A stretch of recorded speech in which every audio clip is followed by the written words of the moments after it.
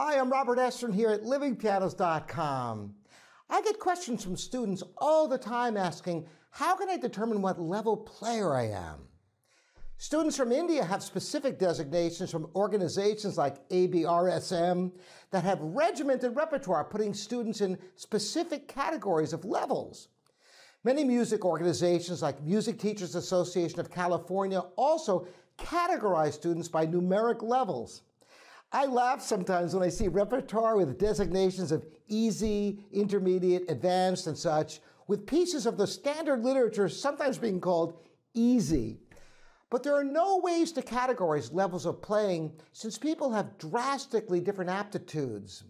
Someone may have a great affinity for Baroque music, but a weak sense of rhythm. Or someone may be a phenomenal sight reader, but they can't play anything from memory or play anything on a really refined level.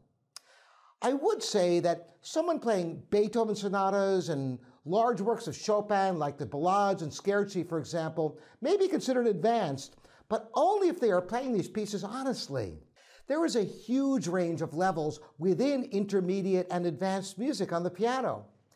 Ultimately, it isn't important to categorize yourself into any particular piano level.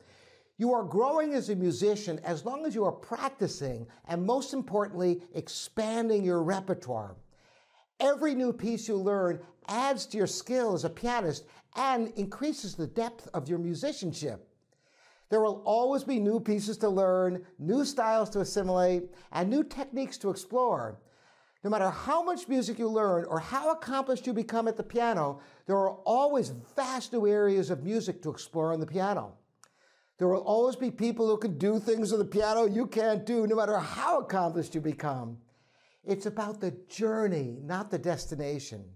So enjoy your practice and don't worry about what level you're on. That's my advice to you.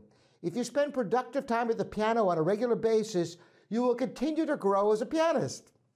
I'm Robert Estrin here at livingpianos.com. Thanks for subscribing and telling people about Living Pianos. There are more videos coming your way.